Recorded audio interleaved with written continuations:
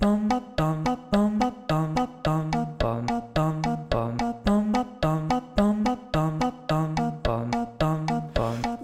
to the choir room. There's always room for you. If you're a fan of Glee, then you're a friend of me.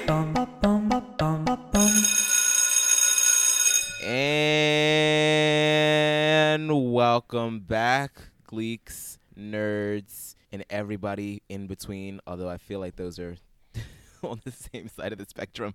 My name is Amon, and I am back with Matt here to talk about our favorite Fox musical comedy that ran for 6 years, Glee. This is the choir room. And how are you today, Matt? I'm good. I'm good. This episode was not good, but I'm good.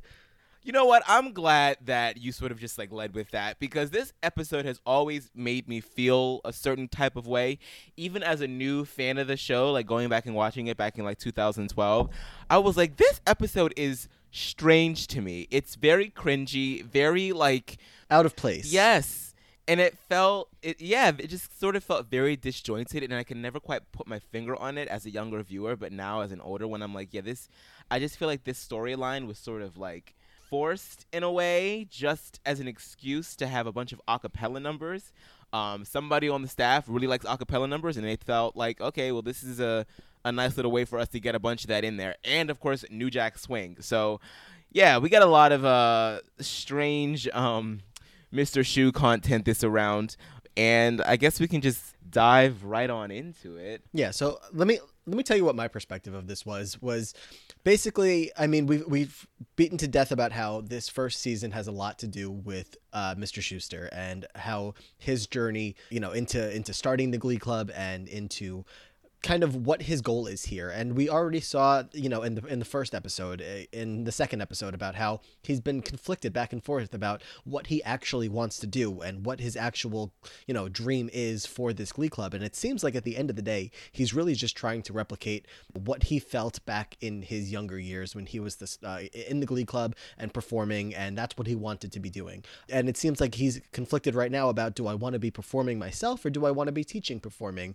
And when things are getting a little rocky in terms of his relationship with the Glee Club itself and obviously Rachel, which we'll get into, it just starts to dawn on him, like, maybe this isn't where I want to be. Maybe I want to be off just performing myself. Maybe that's what I wanted to do here. And, just in terms of like the production side of this, obviously Matthew Morrison was a very big part of this show coming off the ground. Talked about how Ryan Murphy went to Broadway, found Matthew Morrison there. So knowing that they had this guy that they wanted to highlight as like the guy behind this show, I feel like I'm not surprised that on episode 3 here, we have a full entire 42 minutes that just seems to be about him and about, this is him performing and this is him showing like his performance and singing skills, that this is what makes him happy. He was enjoying himself while he was doing this, but the way that the story plays out is, again, more that we'll get into about, maybe this isn't exactly what he wants to be doing, but this just felt like a 42-minute showcase of Matthew Morrison. Yeah, I mean, I agree with that. I felt like it was so frustrating to watch, though, because of the fact that it seemed like he was hopping back and forth and being extremely indecisive. Because, I mean, first of all, you start off you take over this Glee Club, rather, and you're so excited about it. You want to, relive the glory days of it all. And you're so excited to teach these kids. I mean, these kids, like, have like a whole emotional effect on you as you're watching them sing Don't Stop Believin' in the auditorium.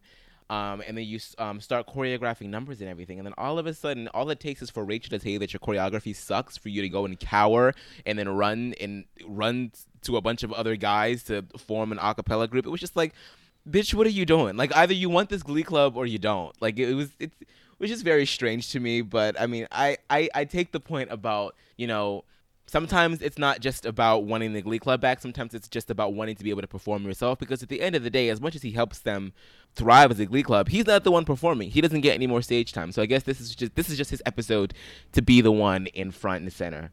But I feel like they could have done this in a better way. And I mean, I feel like if they wanted to showcase him singing, if they wanted to showcase his abilities, they could have had him do a lot more in terms of like performing with the Glee Club. And obviously he can't be in their numbers when they get to sectionals or anything like that, but they, he was trying to show Finn the ropes. And in episode 2, where they're performing Gold Digger, and he takes the lead in that, and he, it's a cringy performance for us to watch a little bit, but it's it's still getting to see him sing a little bit and a little bit of dancing, but not exactly the dancing that we know that he can do.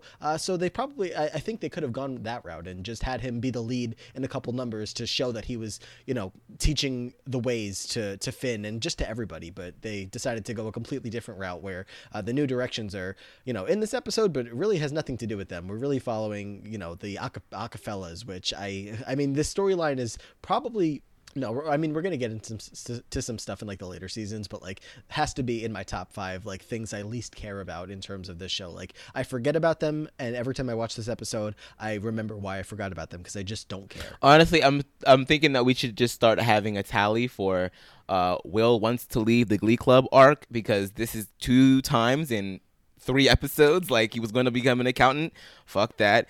He was going to, take the Acapfellas on tour. Fuck that. And I'm sure we're probably going to get at least 1 or 2 more in this season. And I can already think of the main one in the second season. So this is just a reoccurring theme for him. He's just an emotional, he goes where the wind blows kind of guy, and he just wants to feel his oats one last time before he gets too old. He feels his clock ticking, and that is just like a reoccurring theme for him throughout the series. So for sure. Acapfellas, what can I say? But like I said, what sort of sparks this is Quinn and Santana, of course, have been told to try and destroy the Glee Club from the inside by Coach Sue. So they go and tell Rachel, like, you need to tell Mr. Shu that this freaking choreography sucks. The stuff that he has us doing is so basic, so run-of-the-mill, paint-by-numbers type shit. We're never going to win. We need somebody better. Let's get rid of him. So Rachel follows their advice, tells Mr. Shu that the choreography sucks. It sends Mr. Shu into a downward spiral. He decides to sort of, like, leave the group for the time being. And Rachel then takes Quinn and Santana's advice in seeking out a Midwestern, like, top vocal choir choreographer by the name of Dakota Stanley. He is also working with Vocal Adrenaline, which I don't understand how y'all thought that you were going to be Vocal Adrenaline, like, level dancers by the time you guys needed to be in sectionals, but whatever. But yeah, so Mr. Shu is out for now, and the Glee Club have their sights set on this high-up choreographer. Yeah, and Schuster is apparently, as soon as this happens where Rachel confronts him, it seems like the tension has gotten to a point where Schuster decided, he wants to do something else, and we'll talk about the Acapfellas that start to form, but he's like not going to Glee Club practices anymore, and it's working. So Quinn and Santana's plan to put the wheels in motion here and I guess take the Glee Club down a little bit. Obviously, they're following what Sue wants. It's working, and Rachel is just completely bought into this idea of, first of all, I mean, she's getting attention from people that she never used to get attention from in the first place. Like, obviously, we talked a little bit about how Rachel and Quinn weren't getting along very well because they were fighting over Finn, but at this point Quinn and Santana are playing the role of like best friends, and they're giving tips to Mercedes, and they're giving tips to Rachel about like how we can make this better and we can all win from this. Rachel's buying into it. I mean, you're so right about that point with Rachel sort of, getting attention from people that don't normally talk to her, at least in a friendly way. And like McKinley High School, like, popularity is more than currency there. Popularity is like crack there. It's all any of these kids ever talk about. It's like, oh my God, I want to be, I need to be a Cheerio, or I need to be a jock, or I need to be dating one of the two, or I just need to be prom king, I need to be prom queen, I need this, I need that, it's just like, what is the deal with these Ohio kids and popularity? First of all, the school ain't that big. The school is like 2 floors. All of you I've seen the same extras on that screen like twice or thrice an episode. All of y'all are smushed together. All of y'all are popular. Like, I don't get it, but whatever. Mr. Shu is hanging out in the teacher's lounge with, I guess he's the woodshop teacher, Henri St. Pierre. Yeah. Sandy Ryerson is back in there. I forget exactly what he made as an excuse, because Mr. Shu was like, shouldn't you like not be around the students? Like, aren't you banned from the campus? But apparently he's like, I'm just banned. Like, I can't be within 8 feet or 80 feet of children, which I'm like, well, wouldn't that mean that you're not supposed to be in the school? Mm-hmm. And also Mr. Shu's, or Terry's coworker, Howard from Sheets and Things, is also there because he brings in a cake, because apparently the woodshop teacher cut off his thumbs because I guess he's a bit of an alcoholic, and he fell asleep at the sand mill thing, or whatever the hell that thing is called, or the sawmill. and chopped off his finger. So they're there to, show support for him and bring him a cake with 2 thumbs on it. And this is when Mr. Shu sort of like comes up with the idea of, it's been a long time since we. Oh, and Ken Tanaka's there. Yeah, I guess I just repressed him from my memory. Yeah, he's like, oh, I this is the last, like this is like the a long time since I've been hanging out with the guys. Yeah, this is the strangest collection of 4 guys or 5 guys, because Sandy's still there right now. That I don't like. Besides the fact that, like I said, I don't care about the Acapfellas and I don't remember half of this stuff because I try not to.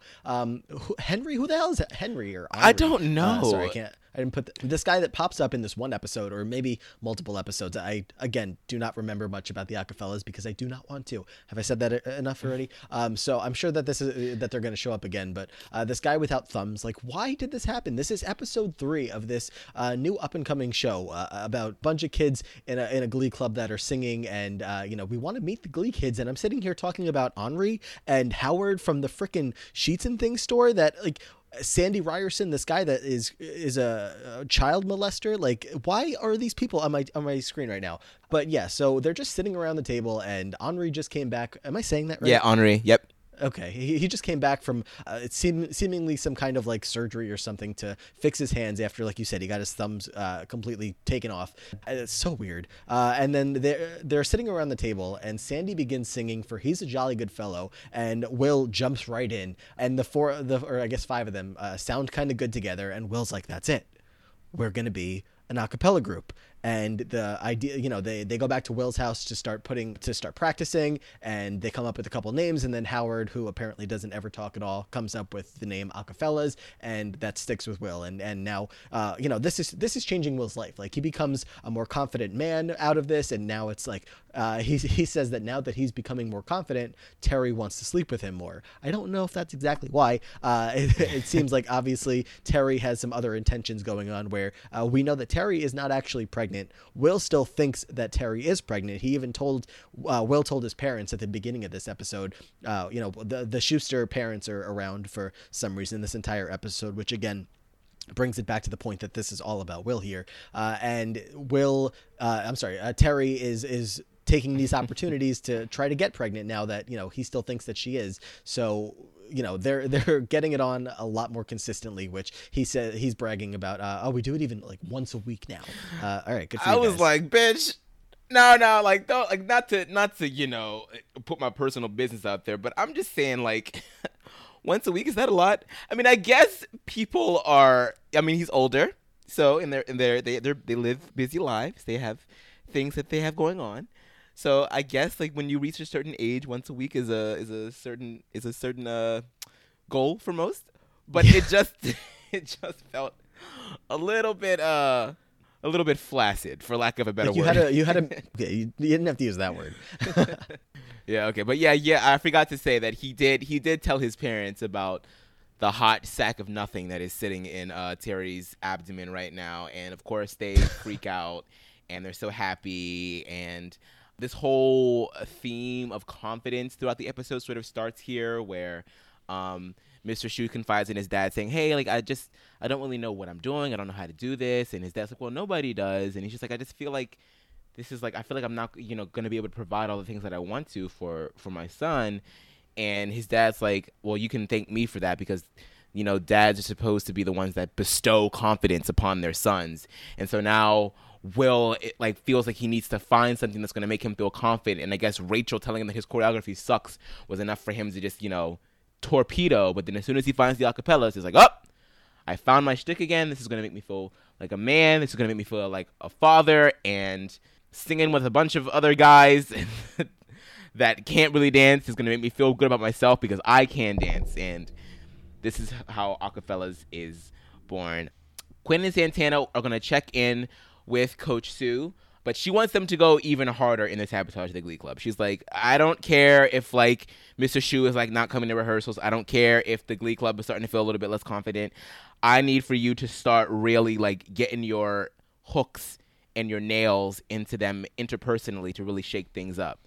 And who should be the first victim but our lovely Miss Mercedes Jones, who seems to be falling in love with one Mr. Kurt Hummel. For sure. And I got to clock a little bit of a line here where, we talk about how a lot of this stuff isn't going to age super well. And I feel like this is like the first real example of a line that just doesn't hold up well at all in the year 2020, or probably even soon after this was put out there. But joking about, they're going to try to commit suicide if this Dakota Stanley comes by and is the teacher. Yeah, so a lot of these writing lines, I of course like remember being like in 2009, and like everybody would joke about that, like oh, I'm so annoyed that like this is happening, I'm gonna go kill myself. Like people used to say that kind of stuff so much more loosely, and obviously over time it's become way more like we've become way more like aware of the fact that like that's not something to joke about. So I would have to hope that like Ryan Murphy writing stuff these years wouldn't say things like that. And I do watch Ryan Murphy shows, and I couldn't even tell you if that's the case or not. But I also feel like it really depends on the character that's saying it, because there's a certain level of sarcasm and dry humor in lines like that. But when it comes from Quinn, it's not funny. You know what I mean?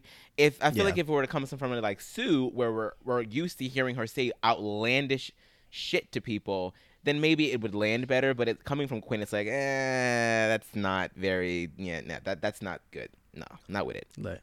Pretty cringy. But anyway, so just wanted to flag that up. But yeah, like you said, Quinn and Santana are going to step things up a little bit, and their first, or I guess second victim, they already started going at it with to get Rachel on board with their evil plans here. They're going to go after Mercedes, and Mercedes is just chilling in the hallway. She's keeping an eye on all the couples that are kissing, and that's what she wants. She wants a boy to like her. Nobody's paying her attention, and why shouldn't she be allowed to have a boy that gives her attention? Like, absolutely. So she sees Santana and Puck like making out across the hallway, and then some of those random background actors that you were talking about that I'm sure you've seen 10 times by now. She sees Kurt. And because Kurt comes up to the locker, his locker, and they're just having a little chat. She's like, "Oh, have you ever kissed anyone before?" And he's like, "Yes." And then he eventually admits, "All right, no, I haven't." And it kind of like a spark maybe ignites where Mercedes sees like, oh, maybe the guy that I've been getting friendly with, like maybe he's somebody that could give me attention. And Quinn and Santana walk by, and they catch on to that this might have just happened, or maybe that they see that spark that might have been there, and they completely encourage it. Like, how much is a gaydar? I'm asking for a friend, just a friend of mine needs one. Listen, they are in high school. They are sophomores in high school. All of these people, every single one of them. Every single one of them could tell that he's gay. That's what I'm saying. Like they have to know by now. This is not any kind of realistic that anybody did not know that Kurt. I mean, far be it for me to tell him or to tell anybody where he is at or where he should be at in his personal journey. That's everybody's own story. But the fact that everybody else hasn't picked up on this is just insane. I feel for Mercedes because, I feel like most people have experienced an unrequited love situation. I know I have, like, at least 3 times in high school. So, bitch, I get it. And of course, like, when you're feeling lonely and all you just want is to feel loved, and you just want to have somebody that you can call, a companion and a significant other and all that, you're gonna start looking for things. And if somebody treats you with just like an ounce of kindness, it sort of like catches your attention, and you're attracted to that, and you want to continue to feel good because that person makes you feel good. So I get it, but like, girl. Like, the way that he wears his like Tina and Rachel are trying to make her come to her senses, talking about, oh, he wears corsets to second period, the way that he talks, the way that he walks, like everything, like it's right in your face. But yeah, that doesn't stop Quinn and Santana from preying on that, saying like, hey, you need to go after that, because they know it's gonna blow up in her face, and they need for the Glee Club kids to hate each other in order for them to implode. So that's exactly what is going to happen later on. Mr. Shu and the Acaflops booked their first performance at a local bar, which I think is pretty fucked up, because Mr. Shu is talking about, oh, I didn't leave Glee, I'm not quitting, I'm still there for you guys. But they haven't even had their first like real performance yet, and you're already performing outside of the school at bars, and they're selling albums. So like, how long has this been going on? How do you have the money to go into the studio, first of all, to record an album, to master it, and then to put it on to discs, and then to sell it? Yet you were talking about, oh, $60 is going to be a lot. I don't know where I'm going to get the cash. $60 for Glee Club. Like, what the fuck? Like, this is so. it just pissed me off. This is the huge reason as to why I don't like this episode. Because what the hell are you doing? This has Ken Tanaka's name written all over it. Whatever method that they used to get these CDs out as fast as they did was 100% all Ken Tanaka. No money was actually spent. He knows a guy, I'm sure. I just want to know, like, what else was on that damn, like, record. Like, I mean, because we heard them sing This Is How You Do It. We heard them sing Poison at the Bar, which was actually pretty good. I just want to know, is it just, like, a bunch of, like, New Jack Swing type shit, like 90s rap / sung type shit? Like, nothing that was made after the year 1996. Definitely. I can just hear, like, TLC all up and down that fucking thing. But yeah, Figgins was there, too. And he loved it. And so he's like, I want you guys to perform at the PTA meeting because all of the parents apparently found out that we're feeding their children prison food. And I'm like, well, isn't prison food just school food anyway? But okay, whatever. Terry was also there. This is where we first start to see Terry is starting to notice Emma because Emma is there and she's clapping profusely. Yeah. Ken thinks that it's for her or for him.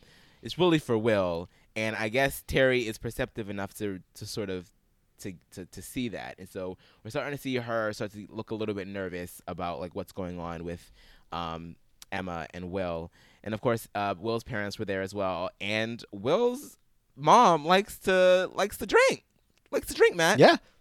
Yeah, I mean, this whole scene was, I guess, the only part of the episode that I felt like this is like this is worth something because we got a few characters to interact, or not interact very much, but like you said, Terry noticing Emma, and then the fact that I feel like there was a little bit more Figgins here. Just even though it wasn't much, it was like a little bit out of the like seeing him out of the office and just a couple little things that I was like, all right, at least this isn't a complete waste of my time to watch these Acafellas perform. But yeah, Schuster's parents are something.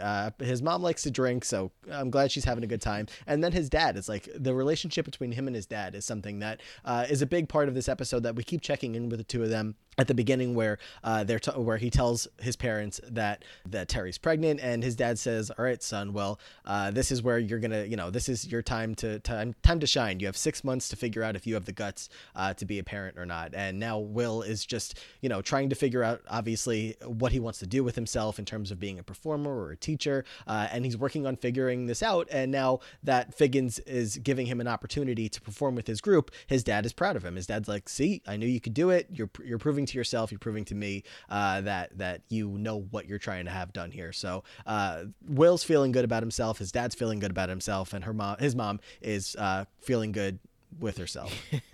Yes. Meanwhile, the rest of the Glee kids gone over to Carmel High School where Vocal Adrenaline is rehearsing. They get driven by Kurt, which I forgot this storyline entirely. He has this big ass like black SUV. So I think that's the problem here, that I think that maybe the reason that Mercedes and maybe a couple of the other ones are like not like 100% sold on the fact that Kurt is gay is maybe they just think he's a rich boy. And, I feel like the stereotype of the rich boy in high school doesn't have to be that, that they're necessarily, it has nothing to do with their sexuality. It's just they're rich and that's why they act the way, that Kurt acts. So I can see that being a little bit of a confusion point for her, that no, he's not like this because he's gay. He's just rich. So maybe that's what they're trying to sell us. Matthew, what rich preppy boy that is not gay is wearing a fucking corset? I watched. Oh, well, the corset you got me. I was gonna say I watched Degrassi enough to see enough rich boys that are straight. But you got me. And not that I am like knocking any straight men that like to experiment with cross dressing. I'm not knocking it. It is 2020. Do what you will. But in 2009, no, it's just not happening. It's just not happening. I just. She's seeing what she wants to see. Listen, she wants love. I don't know.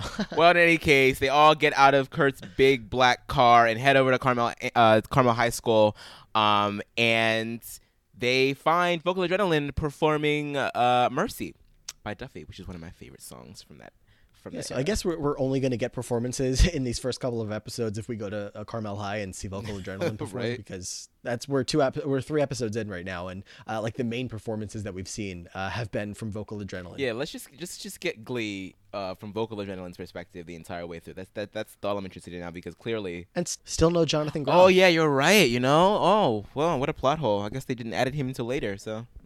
Yeah. Glee has a penchant for, Ryan Murphy in particular has a penchant for introducing characters out of nowhere and then killing them off, or just like having them come in like at the end of the season and then being there for the rest of the time. Like he just likes to like, it's like a revolving door there. It's like Destiny's Child. Like you're in, you're out. Like, it's crazy. But yeah. Yeah, so they're at Carmel, and they immediately arrive, and Rachel is just all excited. Like, she is, like we said, she is bought into this plan. And they walk up to like the front doors of the school, and they see 2 girls standing outside, and one of them is leaned over a trash can, puking her guts out. And Rachel immediately identifies her as one of the stars of Vocal Adrenaline. She's so excited to go introduce herself and say hi. And she does that, and she's asking, where can we find Dakota? Dakota Stanley. He's, we want to talk to him about coaching our Glee club. And the 2 girls look up at her like, don't even think about that. That's the worst idea you could ever have. Like, do not trust us. And of course, Rachel's not going to listen to them. So they go inside and they sit in on this performance, like you said, of Mercy. And at the end of it, we see that Dakota Stanley is a short little man who has a very bad temper and is very strict and very vocal, for lack of a better word. He yells at everybody to get off the stage, and immediately the New Directions chase after him, and they get to his car where they say, "Oh, Mr. Stanley, we want you to come be our choreographer. We want you to come work with us." And this doesn't go over too well. Yeah, so he essentially is saying like, I'm expensive, bitch. I'm expensive. Like I cost $8,000, and I'm like, $8,000 for a damn just for a choreographer? That alone, like we spent like probably around $8,000 in total for the entire production of a High School Musical. Maybe a little less. Maybe a little bit less when I was in high school. And you're telling me that you want to spend $8,000 on a choreographer. That's it. So you have to depend on yourselves for costuming, your song choices, the vocals on top of the extensive choreography that you're spending $8K for. Like Rachel, you're not an idiot. Where are the brains here? Where are the logistics? Yeah.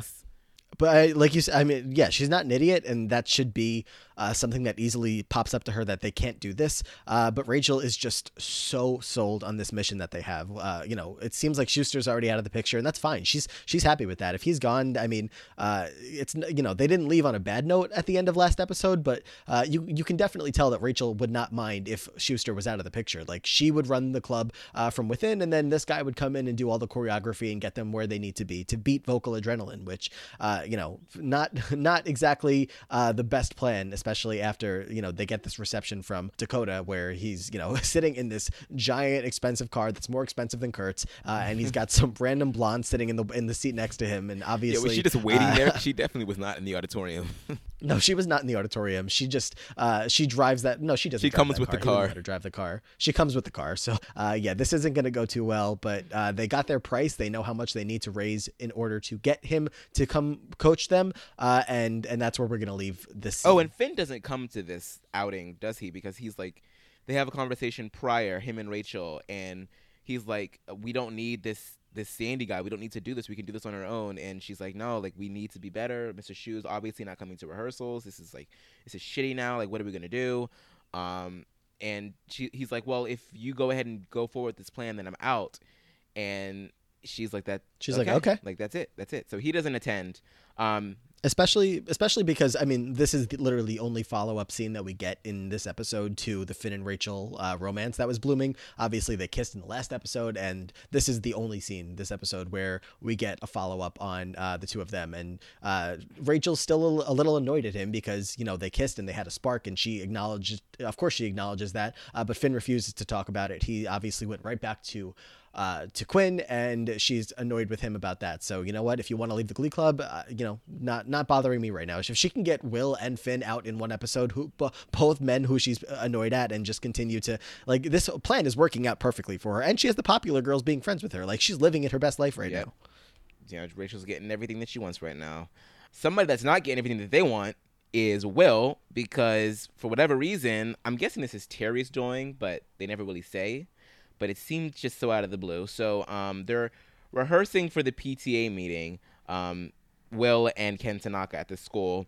But then they get a call from Howard, and he's saying, like, look, like, it's just like I just don't feel like I can do this anymore. Like I'm just not cut out for Acaflops. I'm gonna have to quit. So he quits the group, and then shortly afterwards, Emma comes into the choir room and lets the two of them know, hey, so Henri is out as well because he apparently has been drinking cough syrup because the pressure of Acaflops is too much for him. And before he can return to the school, Principal Figgins sent him to go to rehab. So now they are down 2 members, and they don't know what the hell they're going to do. This is like something that Will felt like was going to be his next calling. I mean, they're selling albums, they're selling out bars, and now it's all crashing down.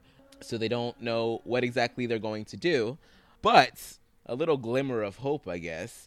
Puck, which I'm never really sure about the motivation behind this.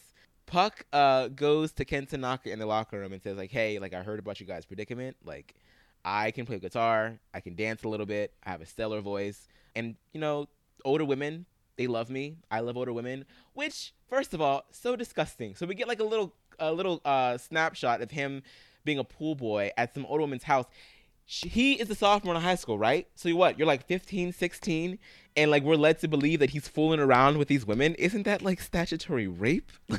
It absolutely is. And yeah, he's a sophomore in high school would mean that he's, like you said, 16. So definitely had that thought as well. I know that like they're presenting him as like this older kind of looking confident guy and whatever, but that does not make up for the fact that he is still supposedly 16 years old. So very cringy. So yes, I guess that's the motivation right there. He just wants to be able to hang around the older chicks that are gonna be at most of the Acaflops performances. And so Ken Tanaka's like, look, if we're gonna do this, you need to like not screw this up because this drives Emma wild for me. Newsflash, not for you, bitch. And I just really, really need this right now for her, for my relationship. It's hanging on by a thread. And so don't screw this up. And Puck's like, yeah, no problem. So Acapellas is back up 1 more member. Yeah, so I mean, as this is going to play out later on, you know, might as well just kind of wrap this all up a little bit now.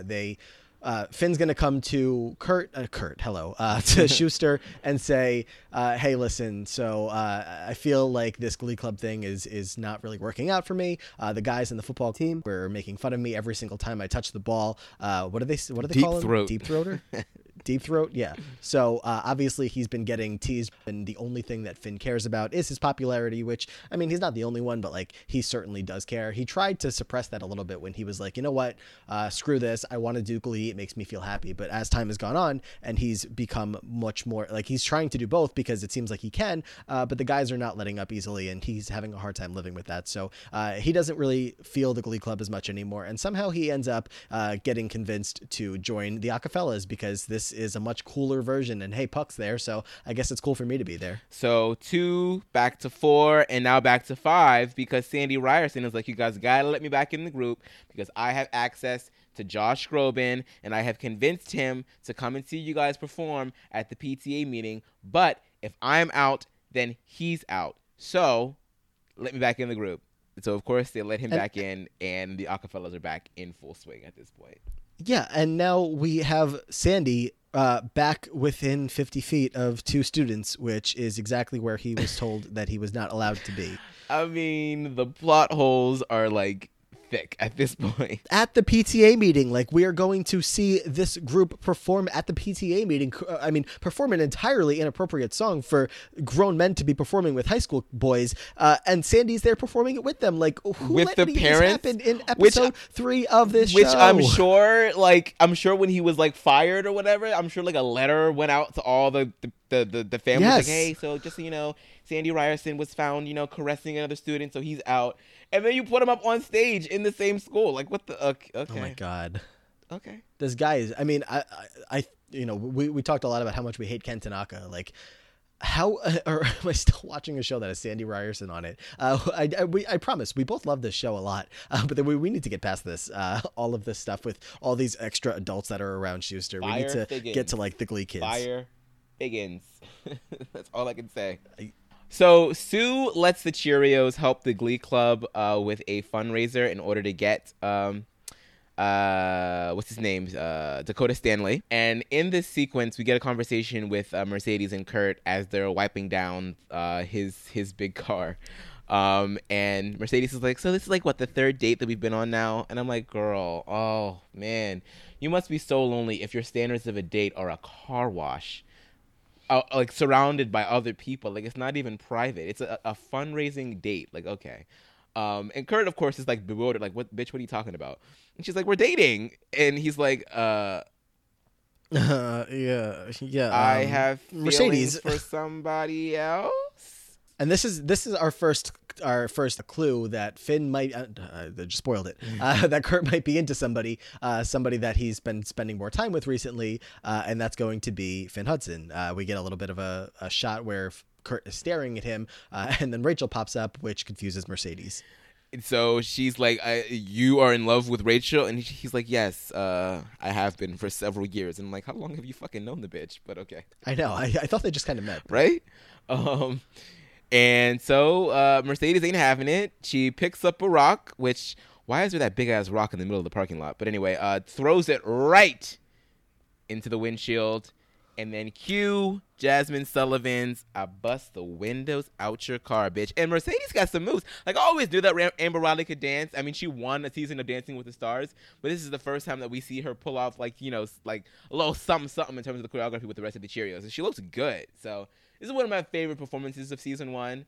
Can we talk about the Cheerios outfits here at this high school car wash? Yes, please do. I mean, that's it. That's all I got. Can we just talk about it? I mean, they're wearing like what are they wearing? A bathing suit, I guess. Is it a are bathing they wearing suit? Anything? That's the question. Yeah, I don't know. I mean, maybe their clothes are off being dry cleaned in Europe for one last time before the Cheerios budget is gone. But I mean, like, hey, obviously no shade. Like, everybody looks great. But again, we have to keep remembering that we are at a high school here. And Coach Sue is like standing over all of them like she's like some matron or something. It's horrible. And Emma, the cute little conversation between Sue Sylvester and Irma, as she calls it, where they're just kind of, I mean, they are just polar opposites. And Emma doesn't even pick up on the fact that Sue is like hardcore shading her. This number was good. This is like the only time that we hear anybody from the New Direction sing in this episode. So this is, I guess, Mercedes, but this is also like weird because it's like not a dream sequence, but it's just kind of like, I don't know, how would you describe it? It's a dream sequence, right? Because she like it is, right? Like, this doesn't really happen. Comes to afterwards. And yeah, I don't know. And weird. He's like, okay, he's like, what the fuck? Why would you do that? You busted my window, and she's like, well, you busted my heart, and then storms off. It's so easy to forget that this happens. Like, Mercedes is not this person. Mercedes is not an idiot. Just, I mean, the same way that Rachel's not an idiot. Like, this, realistically, like, you can never get me to believe that Mercedes Jones, like, fell for Kurt like this. But listen, we're still getting our feet underneath us here in episode 3 of this show. But yeah, I mean, it's like, at least it's a good number. It's considering it's our only one. Exactly. So back at the PTA meeting, the Acaflops are performing. Like we already pretty much talked a lot about it. They perform "Sex You Up," and at the end of it, Josh Groban comes backstage, and of course, Sandy Ryerson is like, "Oh my goodness, like this is my moment. This is it." And Josh is like, "Okay, so which one of you is Sandy?" And Sandy comes forward, and Josh Groban is like, "Bitch, stop emailing me. Stop calling me. I don't know how you got my number after I changed it. Stop sending me locks of your hair. Stop sending me demos. I like, this is not a thing." Hands him a restraining order. The rest of the guys are so embarrassed because we're thinking that Josh Groban is coming back to tell them, like, oh my goodness, I think that you guys could have something here. And he does give them a compliment. He does say, like, thanks, or you guys did a great job. It sounded great and everything. But yeah, this is just pretty much to put Sandy in his place and to pretty much shoot down any aspirations that the Acapellas may have had at any kind of stardom.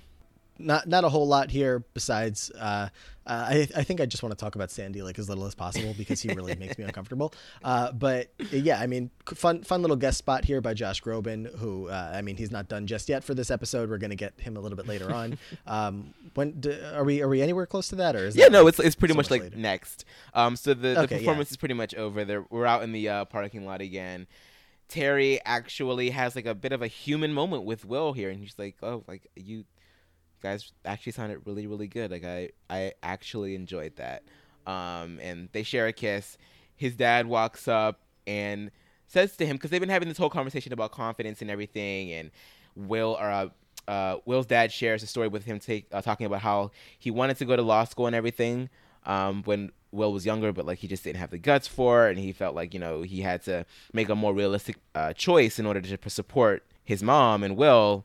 But at this point in the episode, he's I guess Will has inspired him with like all this acapella foolishness, saying like, "Hey, I decided to go back to law school," which by in part, kind of inspires Will to realize that his true dream has always been teaching, and this acapella stuff was fun and everything, but he thinks that he's ready to finally go back to being a Glee Club teacher and I guess Spanish teacher as well. I mean, take a shot every time Will Schuester realizes. That's what I'm saying. His like true Will's dreams. gonna leave. Like every freaking episode. It's like every 12 episodes he wants to go. It's like, bitch, choose one. Choose your fighter. And then he comes to learn this about himself, and he has passions here, but his passion is truly with the Glee Club. But then it's not, and then it is. It's a lot. It's a lot. And yes, as you said, Josh Groban is still around because Mrs. Schuster is off somewhere. They haven't seen her, and apparently she had been drinking a little bit more, and somehow found Josh Groban. And Josh Groban found her. Somehow they're vibing here. Yeah, like I'm like really worried about like, does something actually happen? Do they make out? Like, do they like what happens here? Something happens. I mean, we don't see it, but we know something happens here. All right, well, there's that. I guess this infidelity type shit just runs in the family, I guess. So we return back to school the next day. Mercedes comes up to Kurt and apologizes for smashing his window. She feels terribly about it. She offers to pay for it and everything. And then to top it off, she's like, you know what? Like, also, I wish you and Rachel the best. I'm sure you guys will have very, very loud babies. And Kurt can't take it anymore. He stops her and says, like, hey, I lied about that. I'm not into Rachel at all. I'm gay. And you can tell that it's something that's very, very tough for him to talk about. Mercedes is like, why didn't you just say anything? And he's like, well, I haven't said anything to anybody. You're the first person I've ever told. And she tells him, like, well, Glee Club is a safe space. You should be able to tell, if not just me, then at least everybody else in Glee. And we're here for you. It's about, being who you truly are. And Kurt just really can't do it right now. He doesn't really find himself confident. And of course, I relate very, very hard to this story because, high school is rough. Like, high school is not, it really, I mean, there's a lot of jokes throughout Glee about how high school is like sort of like a war zone. And there's a lot of truth to that. Like, you put a bunch of like teenagers in one spot trying to figure out who they want to be, trying to figure out where they fit in, trying to figure out just life in general. So yeah, of course we both understand what Kurt's going through, and I'm sure many people understand what he's going through. And just his process here of coming out to the first person that this is the first time he's coming out to somebody. It's a touching moment, and Mercedes reacts in the same way that many people do. I think she is, of course, ultimately, immediately she's supportive of him, and she understands, and I'm sure she feels like an idiot, but we don't really see that. And these two are just gonna continue being friends. The Glee Club kind of like comes back together as well. So they do get the money for Dakota Stanley. He comes up to the school, and immediately off the bat, he just starts kicking people out the group. He's like, Artie, you're not trying hard enough. He's like, at what? He's like, at walking. Mercedes is out of the group, I guess, because she's fat and black, I guess. Yep, exactly. He gives them all these like personalized folders, and Mercedes' folder has an outline of where she can eat and when she can eat, and it pretty much just says that she can only consume coffee. So fucked up. Rachel has to get a nose job, and Finn I don't even know what Finn's critique is other than that he looks like he drags his knuckles and he's a big doofus. Like, I guess that's it. He calls Kurt out though and says, "You could burst into flames at any second, so stay away from aerosol cans." And Quinn, Santana, and Brittany are perfect. So I guess Well, that's true. that is true. And so they're Kurt and Mercedes. They're like, we're not gonna take this. This is some bullshit. They start to leave, and Artie as well, and Finn. And Rachel sort of like is like stuck in between. But then she's like, you know what? Like, no. Her favorite, her idol, Barbara Streisand, was told the exact same thing, to get a nose job. And she didn't do it, and she became one of the best Broadway veteran actresses of all time. And she's like, I'm not going to do this just because you told me to. They all come back together, and you're like, you know what? Like, we're going to win as a team. We don't need you. We were fine before you. And so you're fired, and get the fuck out of here. Yep, they have this, like, every once in a while you get scenes on TV where you like feel secondhand embarrassment and cringe for the fact that it's so sappy and so like that's what this was for me. Like the fact that everybody just came together and they're, all supporting each other, and it's like, as touching as it is, like I get like the goosebumps in terms of like secondhand embarrassment that this is like so awkwardly written. Maybe is what it is. I don't know if you can relate to I that got at all, secondhand but, embarrassment because of the fact that they just wasted $8,000. Like Kurt could have used that for that damn window. Yeah, that too. That too. No, Kurt, he afforded that car. Or his dad afforded that car. He can buy himself a whole new car, let alone a new window. I think they're fine. Yeah, so they do have this, I guess, touching moment where they're all coming together and realizing that they don't need this guy. He's obviously a terrible person. They should have listened to those two girls that were puking out in front of the school because they were rehearsing with this guy. They warned him. They could not have been more clear that this is a bad idea, but Rachel went ahead and did it. But obviously this is all the plan of the Cheerios, who are working for Sue. But the rest of the Glee kids all come together and realize that they don't need this guy. So the plan failed on the Cheerios' behalf, and that's gonna, all the rest of the kids are happy about this, that they decided they don't need him, but the Cheerios are not gonna go down too easily. They're not too pleased about it. They have to go back and report to Coach Sue, who is also not pleased at all. And is demoting them, I guess, and is docking their tanning privileges. And I'm like, the fact that Santana is the one to burst into tears over this, I'm like, bitch, you're already tan. You're a Latina woman. What are you tanning for? It's just like, she runs out hysterically crying. I was like, wow, this. I mean, okay. And where's Brittany? Maybe her character isn't like fully written in yet. Like she's there though. She's there, but she's not. She doesn't have to report to Coach Sue. I guess she's not, as high up on the food chain as them. But we do get to see like a little smidgen of a turning in Quinn, because before she leaves the office, after Coach Sue pretty much eviscerates them and tells them to smell their own armpits, she says, Coach Sue, I just want to thank you for teaching me a very valuable lesson, that as long as you are confident in yourself, you don't have to tear other people down to make yourself feel better. And Coach Sue is obviously looking very confused, because she's like, I didn't teach you that shit. Like, I don't know where you're getting that from. But yeah, we're starting to see like maybe Quinn isn't so evil after all. No, Quinn, it's something about this Glee Club room, or the choir room. Hello, right where we are. The choir room brings them together, and it just makes them kind of feel bonded as a team that's working together. And they have a coach. Obviously, they have Schuster, but I mean, he was barely around. And there are times like this where they're coming together and realizing that with each other, they feel happy, they feel inspired by each other, and they feel like they can actually make something, happen, and they can do well.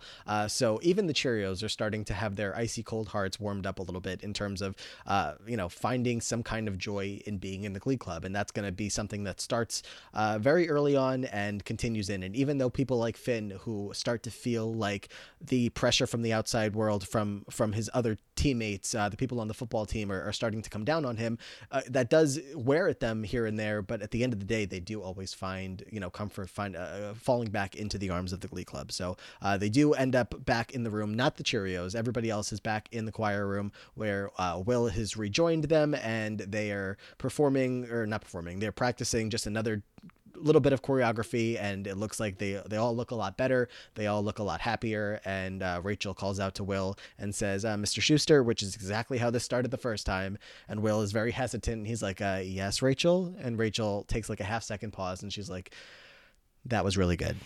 And then everybody's all excited and happy, and that's where we end our episode. Oh, that was good. Oh, thank you. I've been practicing. That was good. So yeah, I mean, like I said, I did not love the episode. I don't know. Maybe let me just give you my slushy rating here because it's no secret. At this point, I was coming into the episode. I was like, same thing that you do with the songs. You were like, maybe I shouldn't be so obvious. I had to be obvious that I didn't love this thing. I'm giving it 4 slushies out of 5. It was just not any episode that I would ever want to revisit if it wasn't for the fact that we were doing this. Yeah, I'm going to give it 3. I'm only rating lower because while I did find it very cringy most of the time with the Acapellas and Sandy of it all, we did get more time at least with some of the kids. I mean, we get a little bit more humanity with Kurt and with Mercedes and even with Quinn and Santana, and we get a little bit with Rachel and Finn. So at least all of the kids were present for this one. So I can be good with that. So I'll give it 3 out of 5. And I'm going to guess that your favorite song is probably both of ours, so sorry if I'm giving this away as well, but the only song... Actually, no. So just to recap, we got This Is How We Do It, Acapellas, Poison, Acapellas, Mercy, Vocal Adrenaline, Bust Your Windows, Mercedes Jones, and the Cheerios, I Want to Sex You Up, Acapellas. Please tell me that Bust Your Windows is your favorite song. It is. Okay. I mean, Acapellas, you want to guess mine? Bust Your Windows. Come on, like this song was so not the song, this episode was so lame with all the other songs. I mean, I don't care about the acapella songs. Will sounded good in a couple of them. Obviously they were trying to showcase that about Matthew Morrison, but I just, the only one that was worth the price of admission here was Mercedes and Bust Your Windows. Yes. And who does your gold star go to? That's tough. I was the past 2 episodes I actually hadn't been like thinking about it during the episode, but this episode, since I was in such a negative mindset of like I don't like anything that's happening here, I was having a hard time thinking about it during the episode. I'll give it to Kurt here, I guess, because this is like the only scene of the episode that, like you just said, kind of is enjoyable. Kurt has a rough time with this, but he does end up, of like figuring out a way to comfortably tell Mercedes what he needs to tell her and come out to her. So I'll give Kurt my gold star. Well, our streak of being apart has ended because Kurt is mine as well. Just because, I think it's like it's the strongest storyline for me in this episode. I mean, we've already gotten a Will is going to leave the club arc like 2 episodes ago. So like, I'm not invested in that right now.